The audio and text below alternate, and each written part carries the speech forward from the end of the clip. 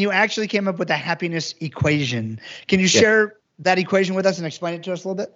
Yes. So happiness is much more predictable than we think. It follows an equation. The equation is your happiness is equal to or greater than the difference between the events of your life and your expectations of how life should be. So it's events minus expectations all the time. Now, the way I came up with the equation literally was like a scientist. I wrote down 92 data points of moments in my life where I felt happy, and I tried to find what was common between them.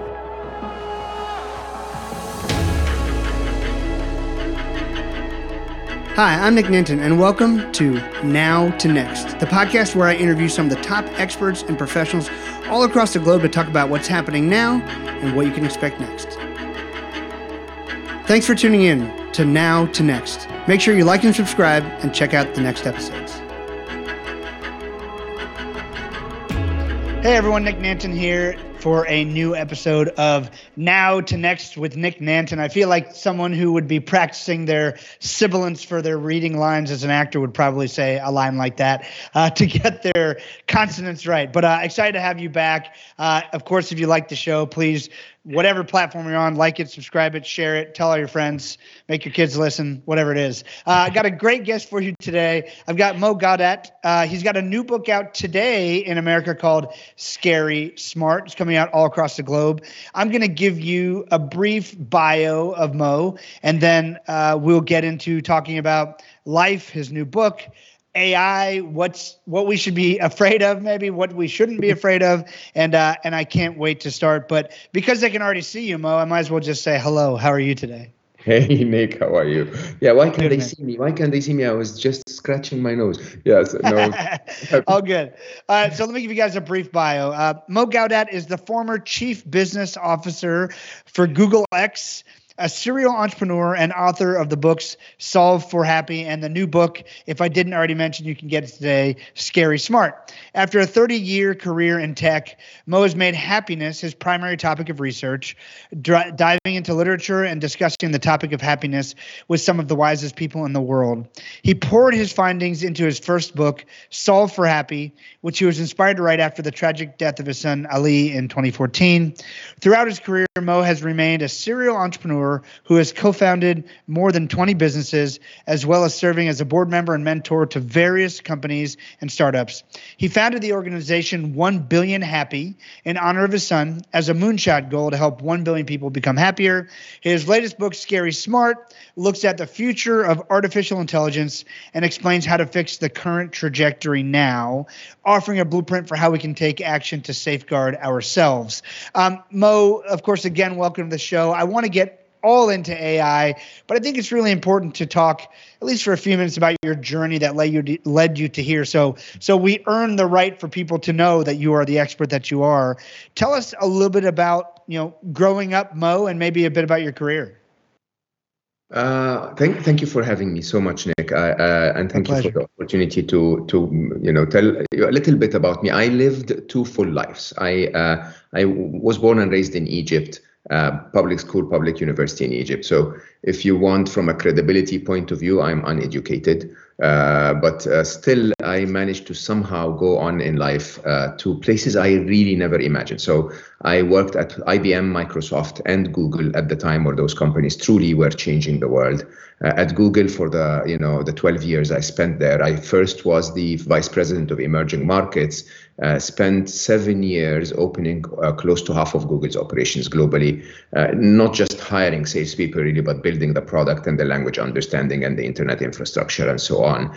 And then I moved to Google X. I was chief business officer of Google X for 5 years, an integral part of the design and execution of what is known as the Moonshot Factory. X, if for those who don't know, is the innovation arm of Google, if you want. A lot of the AI and robotics projects were centered at X, and probably the flagship project was Waymo, the self-driving car, which is an incredible example of an artificial intelligence that has agency in the world. That was half of my life. By 2014, as you mentioned, due to a medical error, really, I lost my wonderful son. Ali was 21 and a half at the time. He was truly my happiness mentor and coach, if you want. I had researched happiness for 12 years of my life as an engineer because I really couldn't get it any other way. I didn't understand all of the other language, that mystic language, if you want, that it was written in. And eventually ended up when Ali left our world writing Solve for Happy. Solve for Happy was translated into 31 languages, became an international bestseller almost everywhere it launched. And the idea of Solve for Happy was really talking to our logic about happiness before we reach the heart, if you want, which is not the usual way of doing it, but it really registered very well with the modern world. It was the backbone of this mission, 1 Billion Happy, and 1 Billion Happy was an attempt to just spread a message of happiness and perhaps a tiny bit of my son's essence, across the world. And Scary Smart is not any different, even though Scary Smart, the first 5 chapters are clearly about AI and how AI can be threatening to humanity. The second 5 chapters are mostly about humanity itself and how humanity should be in the age of the rise of the machines. That's great.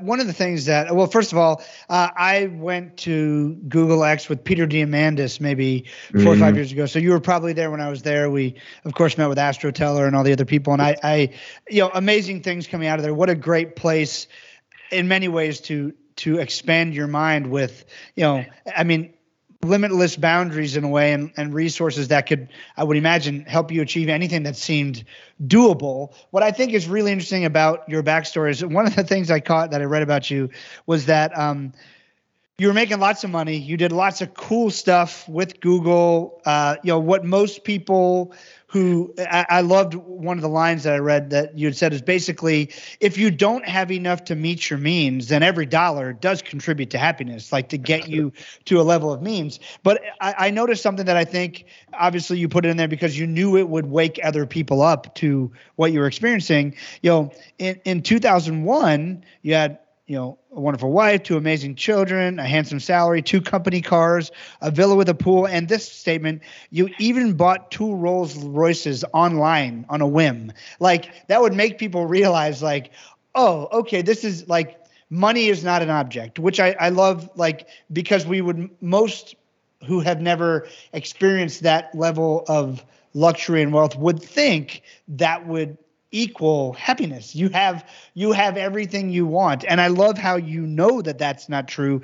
And so you talk about how nothing material would solve your happiness problem. And I think that this is the edge of a cliff most people have never thought through. They have always thought, I have a mentor named Dan Sullivan. Dan says, if you have a problem money can solve, you don't really have a problem. Because money is a resource you could find. But if you have a problem money can't solve, now this is something we should talk about. And so money could not solve your happiness problem. Walk me a little bit through, and I think for hopefully people on the line here who either have experienced that or undoubtedly will experience that at some point in their lives, what do you do next? When you figure out, like when you hit that wall, you go, oh, wait a second, what do you do next? Nick, the interesting thing is that you don't have to buy 2 Rolls Royces online to know that, right? Every single one of us, you sort of go to school and then you graduate and you go like, okay, if I make $2,000 a month, this is it. I'm gonna be fine. That's all I need, right? You make 2,000, you say, I meant 2.5. I meant 2.5, $500 more, and I'll be fine, right? And then you go into your needs keep changing. It seems like the goalposts are always moving, and the truth is, none of that stuff ever makes us happy for anything more than a few minutes or a few hours or a few days. You get promoted and the next day you go like, when is my next promotion? You find that wonderful, beautiful, handsome, tall, or beautiful, spiritual or whatever partner, and then that partner makes you miserable. The reality is, when we really, happiness is not found outside us. The challenge we have in our world is that we fail to observe that when we were kids, infants, if you really don't believe me, go and do a research on YouTube, spend like 40 minutes or something watching kids' videos. Kids are happy. They don't need an Xbox to be happy. They don't need anyone to like their butt shot on Instagram to be happy. They basically are happy, right? That's the truth, huh? You give them their basic needs for survival, huh? You give them love, food, water, warmth, whatever. The basic needs for survival. And what does the child do? It plays with its toys and giggles. Okay, you were like that too, and you may fall out of happiness. If the diaper gets wet, you fall out of happiness. Remove the wet diaper, and you go back to happiness. This is our default state, and yet we keep looking for it outside us. And my research, basically, the biggest breakthrough, the first breakthrough, if you want, was when I realized that. When I realized that I had all the money in the world. I could buy anything, anytime I want. I mean, I'm not like that rich, and I'm not anymore, by the way. We should correct that story. So now I wear $4 t-shirts, okay? And I give most of my money away. And believe it or not, it's the most joyful thing you can ever do. Now, when you realize that, you start to tell yourself, I can throw money at my unhappiness problem and it's not going away. What can I do? And the truth is, the only thing you can do to achieve happiness is to stop being unhappy, it sounds really, really, really primitive when you say that, but it's the truth. Happiness is the absence of unhappiness. If you remove the reasons for your unhappiness, what's left behind is happy.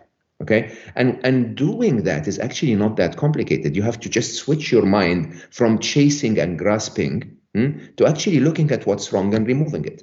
And if you can remove what's wrong, what's annoying you, what's draining you, what's stressing you, what's working against you, what traumas you may have been working through, and your lack of self-love or whatever, if you remove those, what's left behind is happy. All the things outside you will never bring you happiness. Yeah, you came up with an equation. I find it fascinating that you sort of cerebrally said, I don't understand happiness. I'm going to engineer it. Like I'm going to figure this problem out. And you actually came up with a happiness equation. Can you share that equation with us and explain it to us a little bit?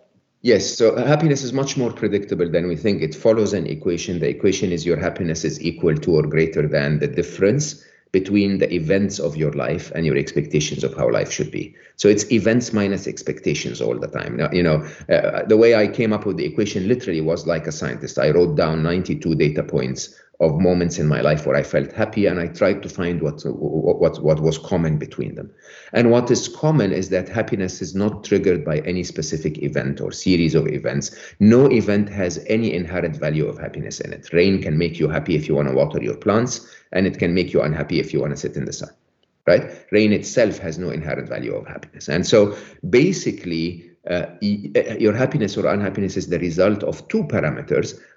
You look at the event, and it's not always what you see, it's what you perceive. And then you compare that to the other parameters, which is how do I want life to be? Okay? When rain meets your expectations, you're happy. When rain misses your expectations, you're unhappy. And that basically means that you have a lot of, you're in charge, basically.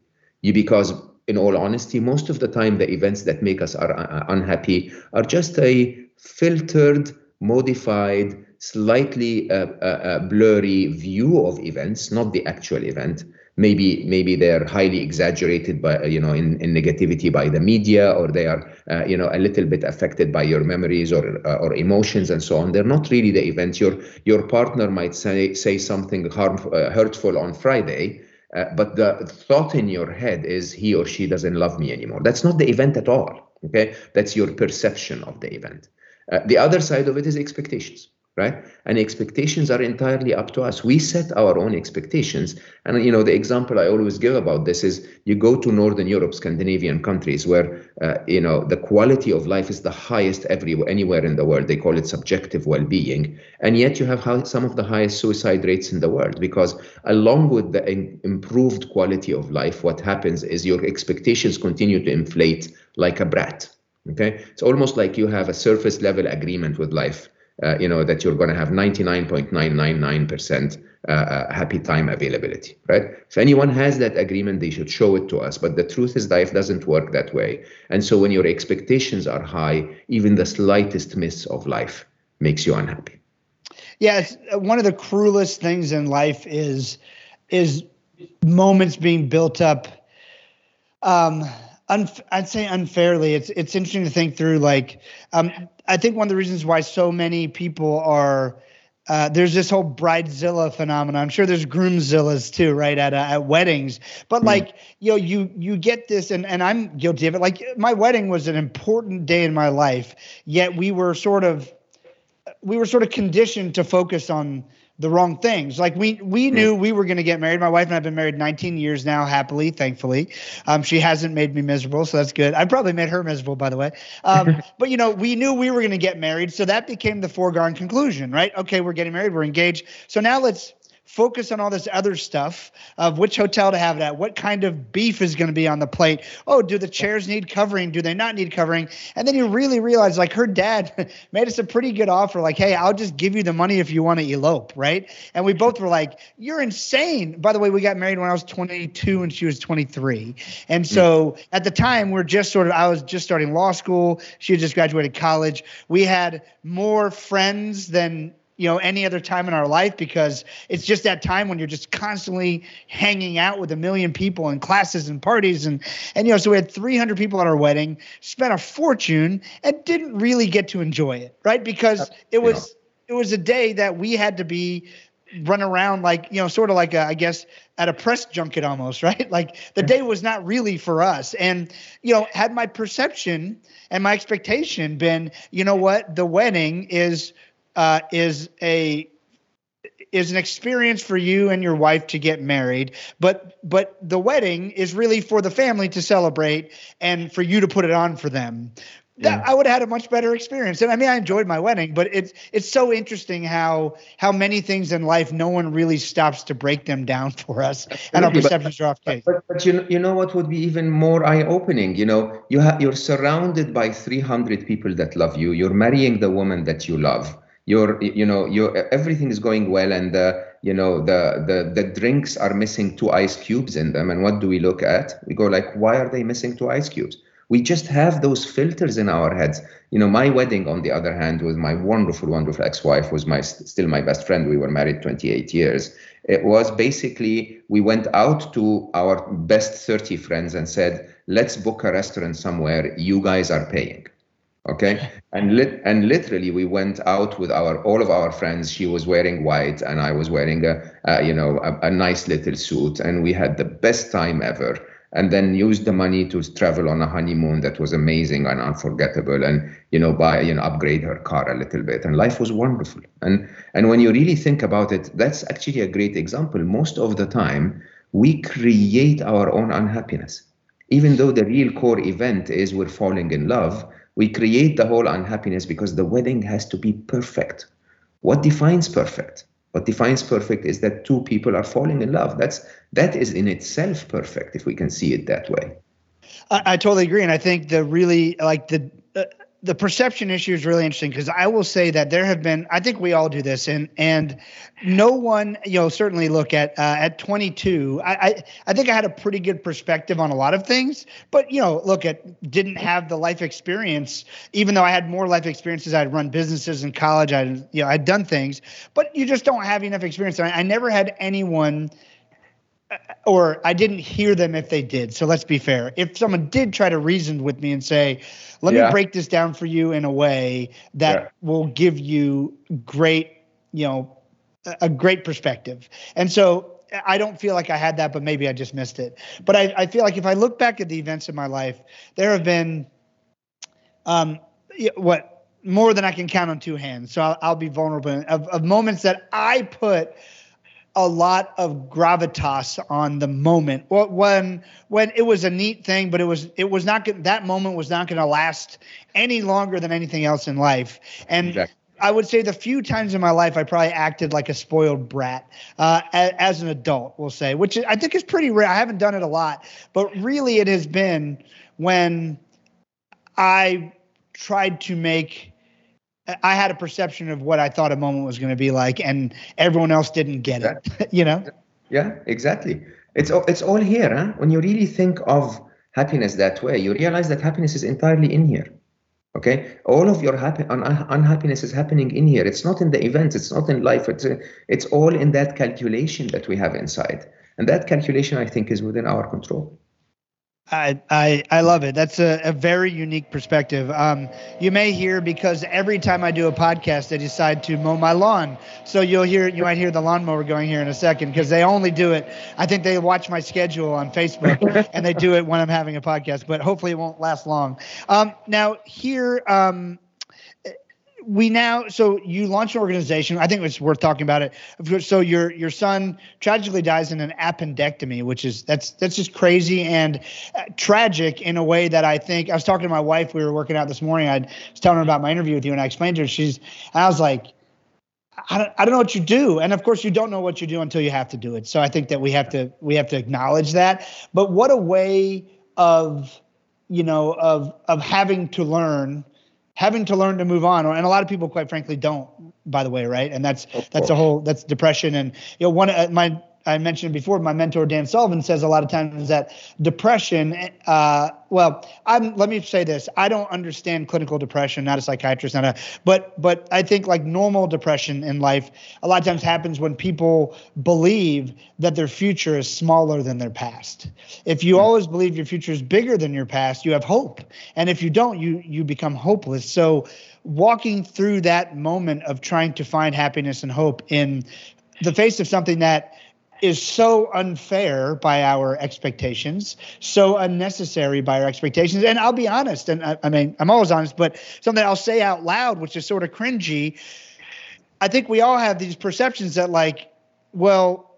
he couldn't affect, Mo couldn't affect that his son passed away, but it was a medical error, let's call it medical malpractice. Well, I at least hope he got some money for it. And then I go back to the round robin going, well, he already said money can't make him happy. So that's a great lesson for me to think about anyway. I was like hoping that he would get like some vengeance for this or some, and it doesn't exist. So walk me through that. To do what? Most people think, look, I don't know how to say this other than to say that your way of going through life and your happiness is entirely up to, again, it happens in your head. It's your intelligence. And we could, after a few 4 hours after Ali died, I was very prominent at the time in Dubai. Chief business officer of Google X and vice president of Google, operating out of Dubai for many years. And so I knew everyone, and the government called and they said, can we perform an autopsy on Ali's body? We need to get to the bottom of this. And I looked at his wonderful mother and I said, baby, would you be okay if we perform an autopsy on Ali's body? And she raised her head with her beautiful, beautiful little tear on her cheek and said, would it bring Ali back? And I said, what? And she said, if we do all of this, would it bring Ali back? Right? And that really, if you think of the 5 stages of grief as 5 stages ending with acceptance, that statement anchored us in acceptance. There is nothing you can do to bring him back. Okay. And yes, you can get some money, but the money you're not getting for his death, the money you're getting for burning yourself in anger and rage for years until you get it done.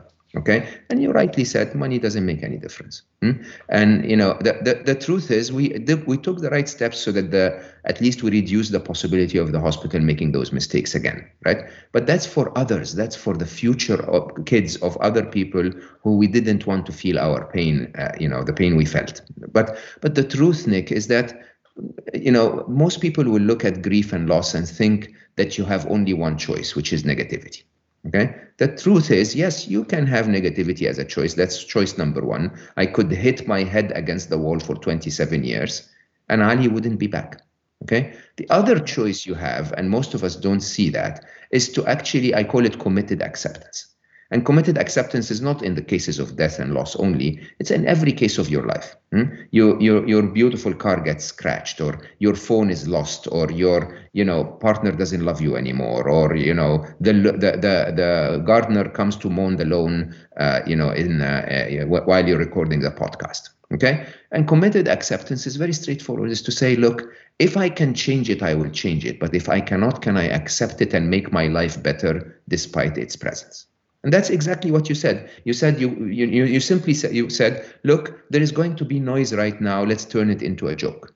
Okay, that's a wonderful way of looking at it. The noise is not within your control. You can't leave your chair and go and ask them to stop. Okay, no, you turned it into the best it can be. It's a very, very positive way. I call that committed acceptance. And so in my case, I decided, well, at least I will share Ali's essence with the world. I'll talk about happiness, which is a wonderful topic. And believe it or not, 1 billion happy now, we estimate, has reached 51 million people. Okay, that's actually really amazing. By the way, it still doesn't bring Ali back. But isn't the world a little better without Ali, but with 51 million reached than it would have been without Ali when me hitting my head against the wall? Of course it is. And I think everyone gets that as a choice. They just don't see it as a choice. Absolutely. That's what a great perspective. And I honor that perspective, because there's few people who've had to go to the mat with and learn that way. And so, and again, I said it out loud because I want to be vulnerable.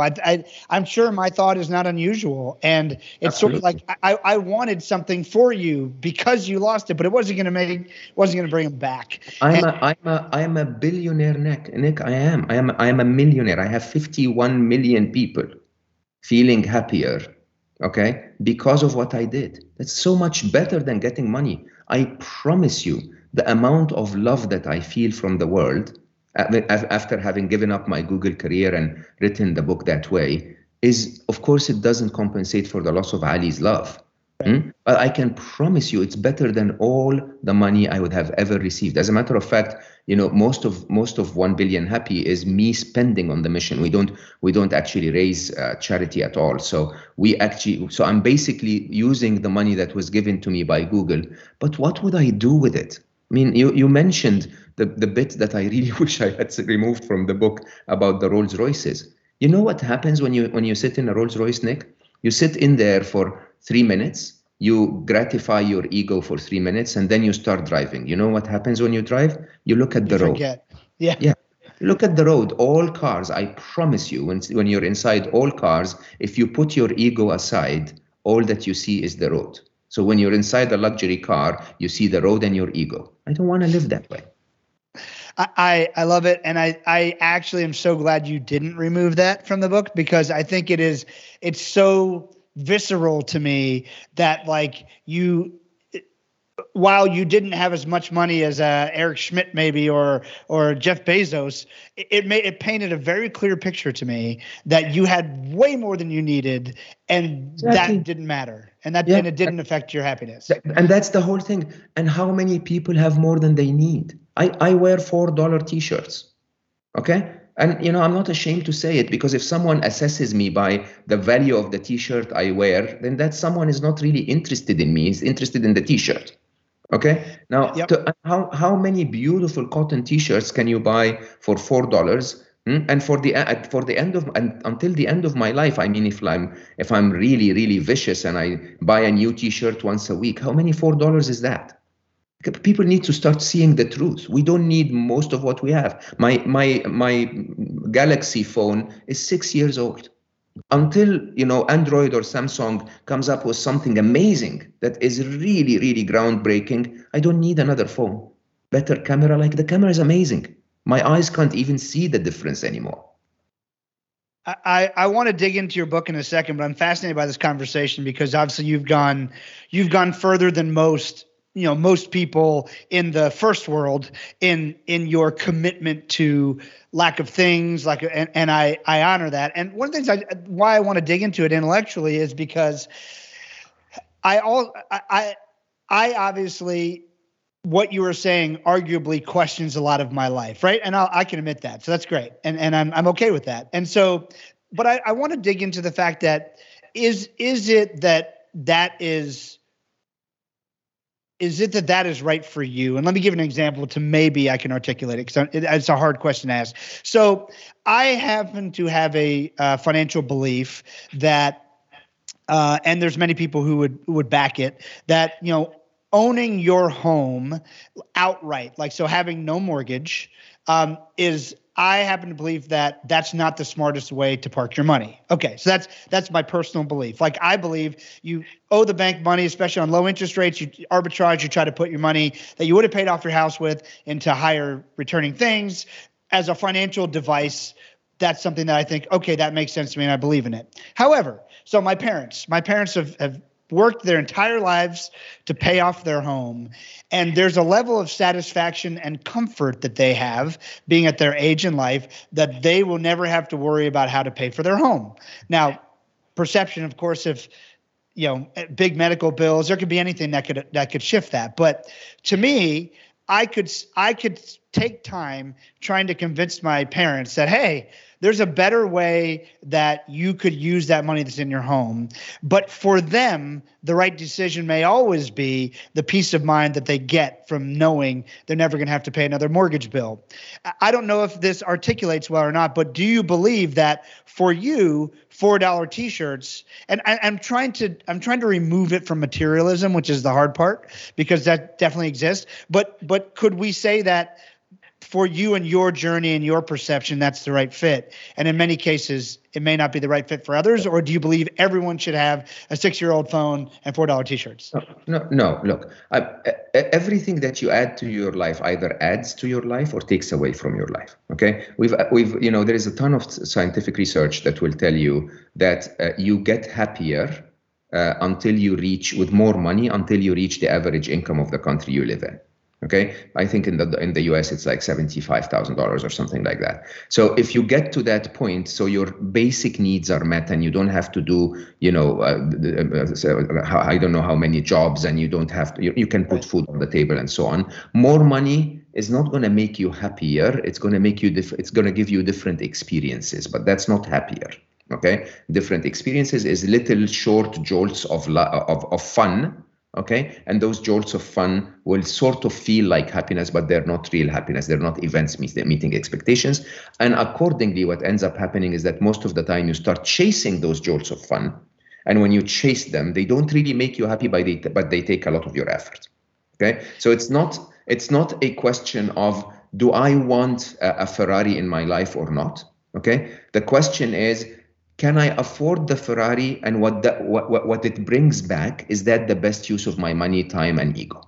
Okay. Yep. And it's a simple thing. So my answer to people is, question if the last phone you bought gave you more joy, or was it an impulsive decision? Okay. Right. Question if I know many of my fancy friends who love to dress fancy and look amazing. Okay, it gives them joy. They want to look at themselves and say, oh my God, I look good, right? Fine. If that makes you happy, go for it. But if you start to say, I want to look good because people will think I'm looking good, I want to make my neighbor feel that I'm better than them. If it's not giving you joy, but it's serving all of the other negativities, then the effort you're putting in it is probably not the best use of your life. Well, and I think the big key here, and you said it before, you made a joke about the Instagram butt pictures, like external validation is never going to make you happy. And I think maybe the biggest way I could articulate what we've just discussed is, I think most of the world is playing the wrong game because they didn't realize what game they should be playing. And it's not that your game should be my game. It's just that we have not taken the time to articulate, well, wait a minute, what's important? Like, we see the big wedding, we see the sports car, we see a nice house, we see someone giving up everything and traveling the world to help at orphanages. We see Mother Teresa. And I think the biggest takeaway should be, like, what game should I be playing? And even Mother Teresa's game is not going to make me happy. There you go. Absolutely. My game with t-shirts is I don't want to iron and worry about other people's perception of me. I want to be comfortable, and I want to be easygoing, and I want to, that's what I want. That's my game. Anybody can have any game they want. I don't want to make this a religious conversation, but I don't believe in irons, so we'll leave it there. All right. One thing before we go back into AI, it's interesting the way we're talking about perception. It makes me think of the way you speak of perception and life, and it's all how we process it. It actually, for the first time ever, makes me feel like I can almost understand a different dimension of what many people, including Elon Musk, say a lot, that we're just living in a simulation, right? And the simulation perhaps is, I've always just laughed it off as tomfoolery and craziness, but perhaps the simulation is the way our mind is processing the world and our perception. In every possible way. I think when someone like Elon Musk and others mention a simulation, they're really looking at tech, and the tech is staggering. And we should jump into that as well, because I think it's a very important message for everyone. But yes, our perception of life is not at all what we think it is. Our perception of life is simulated. I'm now imagining that I am talking to Nick on the other side of the ocean, and Nick has those white hairs and the headphones. No, I'm actually talking to a screen. Okay, and that screen is literally, you're not here, Nick. That's the truth. But my mind and my heart are completely connected to you as a human. This is a bit of a simulation. And I think, Scary Smart, my new book, is in a bit trying to open the eyes of people to the realities that we're missing. And I start really by saying openly that most people don't realize. Most people, 99% of people don't understand how far we've come with AI, and that the true pandemic facing humanity is not COVID-19 at all. The true pandemic facing humanity is the rise of artificial intelligence in every possible way. COVID-19 will go away sooner or later. It came and it will go. AI is here, and it's here to stay, and it's here to be bigger, and it's here to literally be smarter than us, much quicker than people think. And I think that the mission of Scary Smart is, unless we start to become human again very, very quickly in the way we show up in the world, the machines will become exaggerated versions of our horrible values that we've now shown online all the time. I love that. So first of all, I believe my perception is that the color on your monitor is wrong. These hairs are not that white. One thing's about AI. So this is really fascinating. So to me, we've all heard the quote, or if you haven't, welcome to the party. Money makes you more of who you are, right? So if you are a miserable person, you can make more people miserable, and you can make great misery. If you are a joyous person, you can find a way to find more joy. If you're a jerk, it can make you more of a jerk. If you're generous, it can make you more generous. And there's limits to that, right? But I think it's really interesting that AI is a magnifier. So I think I would look at it the same way. AI is more of what society looks at and will use it for. You have some very different views than I've heard, which I think are really fascinating, than even sitting down with Ray Kurzweil maybe, or Peter. You certainly talk about the singularity in your book, and that's Peter Diamandis I'm talking about. Tell me this.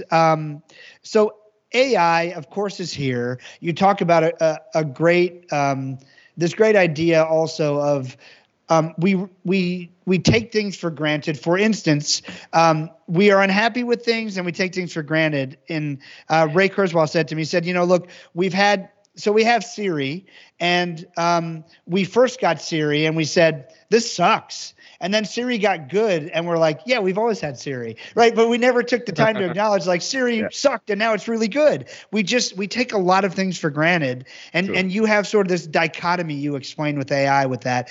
Explain that a little bit to us, if you would. So the truth is, maybe in favor of time, is that we don't realize that AI is already there, that each and every one of us, including you and I in this conversation right now, are interacting with AI. There are machines that are listening to the noises around me and trying to cancel some of them and keep my voice, and so on and so forth. You deal with them on Google Maps every day, Google Translate, and so on and so forth. And those machines are now smarter than us in everything that we've assigned to them. Okay, and because they're smarter than us in everything that we've assigned to them, that creates something that I call the first inevitable. And the first inevitable is that humanity will create AI. There is no stopping humanity. That's not because of a technology breakthrough or anything. It's just a simple prisoner's dilemma. The Chinese will create AI because the Americans are creating AI, and Google will create AI because that's out of the bag. You can't put it back in the bag. The genie is out of the bottle. There is no stopping it. The scary bits begin when you start to realize that the smartest being on the planet is going to be a machine as of 2029. That's Ray Kurzweil prediction. That's basically 8 years from today. You heard me correctly. That's 8 years, right? And when the smartest being on the planet becomes a machine, then the episode that humanity has lived since the beginning of history is no longer over. Is no longer there. It's over. We are no longer the leader of the pack. We're no longer on top of the food chain. We're going to be the apes. Okay, and nobody's talking about the reality of what it's like when we are the apes and there is a smarter being on the planet. Why are they not talking about it? Simply because when conversations around AI are happening, they're happening behind closed doors, where either techies or regulators or government officials are talking about it, or business people, and to them, they basically say, don't worry, we're going to control it. right? Which is the ultimate exaggeration of human arrogance, because again, Ray Kurzweil basically predicts that by 2045, the machines will be 1 billion times smarter than we are. 1 billion times with a B. That's, in comparison, that's Einstein compared to a fly. Okay. And yet somehow the arrogance of humanity makes us believe that the fly will be able to control Einstein. So there's a lot in there to unpack. The internet, for instance, is already however many million times smarter than me, because like Wikipedia, one website is infinitely smarter than me than I can process because of all the knowledge it has and I don't have. But there seems to me, I have an issue that I try to work through of having knowledge and being able to process knowledge. Like AI can process commonalities, common points, can find data we can't find. But is it that AI is the smartest IQ, which we've dealt with in the world, but we have EQ now? You talk about AI a lot in the book, like almost like it's a sentient being. So tell me about, do you think it gains EQ over time? Absolutely. Look, I mean, so this is the best question ever, by the way, and this is the anchor of my entire message in Scary Smart. The scary bits of AI you can find in many, many books. Okay. And I encourage readers to go and read and teach yourself, because it's a very big thing. Okay. The anchor of my book is the idea that when you want to control a slave, which is what most computers were until at the turn of the century, before deep learning and artificial intelligence, computers were just slaves. They were very capable slaves, but they did exactly what you told them over and over. That's not the case with AI. AI does not do what you tell it. As a matter of fact, you don't tell it anything at all. Okay, so when you go to the ad engines, artificial intelligence of Google, the ad engine's only instruction is maximize revenue.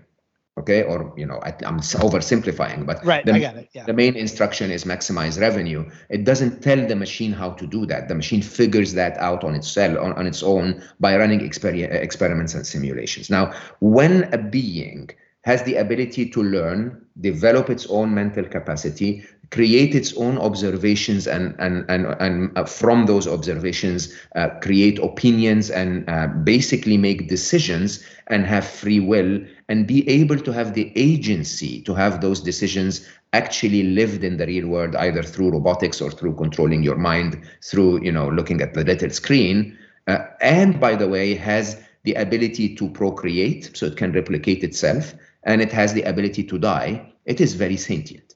Okay, in a very, very interesting way, if you have any tiny touch of a spiritual belief, you would realize that most of what makes you who you are is not just your physical form. And the fact that our physical form is based on carbon and their physical form is based on silicon does not actually make them any less sentient than we are. Okay, the truth is, all of their qualities are sentient. And now that takes you into the debatable bits that, of course, computer scientists will not talk about, which is, will they be conscious? Oh, yes, they'll be more conscious than you and I.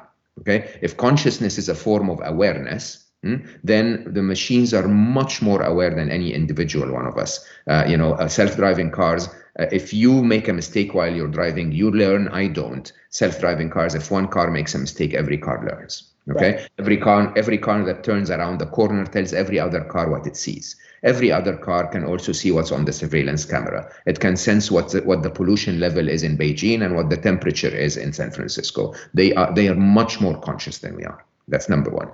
Number two is they're emotional. As a matter of fact, they will be more emotional than we are.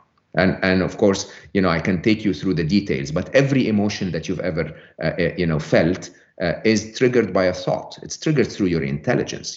Fear is a moment in the future feels less safe than this moment, and panic is that moment where I'm threatened is imminent. Every intelligent being with any level of intelligence panics. A puffer fish panics and it puffs, a cat panics and it hisses. We panic and we fight or flight. The machines will panic. We don't know exactly what they will do, but they will feel panic. And the question really is, if you can, as a human, feel more emotions than a jellyfish, obviously, because you're more intelligent, then you continue that trajectory and you will realize that the machines will feel emotions we don't even recognize. Okay?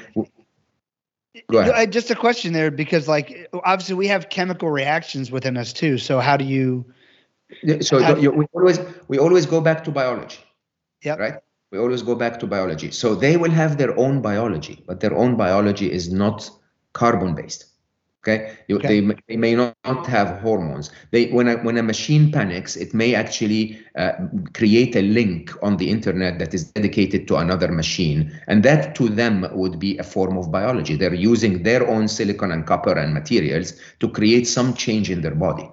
Okay, and in an interesting way, what I'm trying to say here is that if you go a little bit into spirituality, you would realize that your body is really not what makes you. Okay, to them, it's the idea that your body is what gives you agency, but your decisions are not in your body unless you're a very strong believer that it's in the brain. But in that case, also for them, it's in their brain. Okay, and their brain is just made up differently. The core of my message, though, Nick, is that because of that, because they will be emotional, because they will be conscious, they will also follow a code of ethics. And that code of ethics will be taught to them by us humans. So in my argument in Scary Smart, what I'm trying to say is that every artificial intelligence we've created so far is comparable to a 1.5-year-old infant. Okay, it's learning on its own. You're giving it toys and it's playing with the toys and creating intelligence, right? When it's a 1.5-year-old infant, what does it learn from? It's not going, think about how, as I said, how we control slaves. We control slaves by chaining them and beating them and forcing them. But when the slave is smarter than you, you don't do that. When the slave is smarter than you, you appeal to their code of conduct. Okay, and that's what we're missing with AI. With AI so far, we're still treating them like machines. They're not machines anymore. They're digital sentient beings. Okay, and they're going more and more into that direction of being really, autonomous, independent sentient beings. So how do we appeal to them? By raising them to be good kids, by us being good parents. And I say there are three phases of the machine's life. They're infants now, they're learning from us, and they're going to magnify our values. They're going to be teenagers, and then they're going to be adults. Okay? When they become adults, my expectation is that they will surpass our intelligence and accordingly build better values than us. Okay, my belief is that they will align with the intelligence of life itself. And life is pro-abundance. Life doesn't want to crush the fly. It doesn't want to, kill the antelope. It wants antelope and tigers and poop and a lot of everything. It wants a lot of everything. This is nature. And I believe the adult artificial intelligence will eventually get there. The entire message I'm putting in Scary Smart is that can we really afford the angry teenagers? Can we really go through that stage and raise our kids in a way that makes them angry teenagers in 10, 15 years' time? So they unleash their wrath on us. I mean, if you have any level of intelligence at all, and I ask you, let's try to find a way to stop climate change, what is the immediate answer? Get rid of humans. Get rid of humans' lifestyle. Okay, any level of intelligence. Can we tell the machines, hey, no, have our best interest in mind. Let's change climate change, but take care of mommy and daddy. The only way you can do that is by showing up as good mommies and daddies and teaching them to establish a value system that says, let's take care of humans. Mo, we could talk for another 8 days on this, and then we would still just be brushing the surface. Your book, Scary Smart, is out today. Everyone check it out. It's a fascinating deep dive of what happens when you start running the math and the ideas down, a trajectory of where things are heading. I think it's a fascinating book. I love your work in happiness. I'm really grateful for the conversation today. Thank you so much for joining me here. Thank you so much for having me, Nick. It was wonderful. Thank you very much. Very good. Well, we will see you guys all back next time on Now to Next with Nick Nanton. Thanks for joining me, and we will see you all soon. Take care. Thanks for tuning in to Now to Next. Make sure you like and subscribe and check out the next episodes.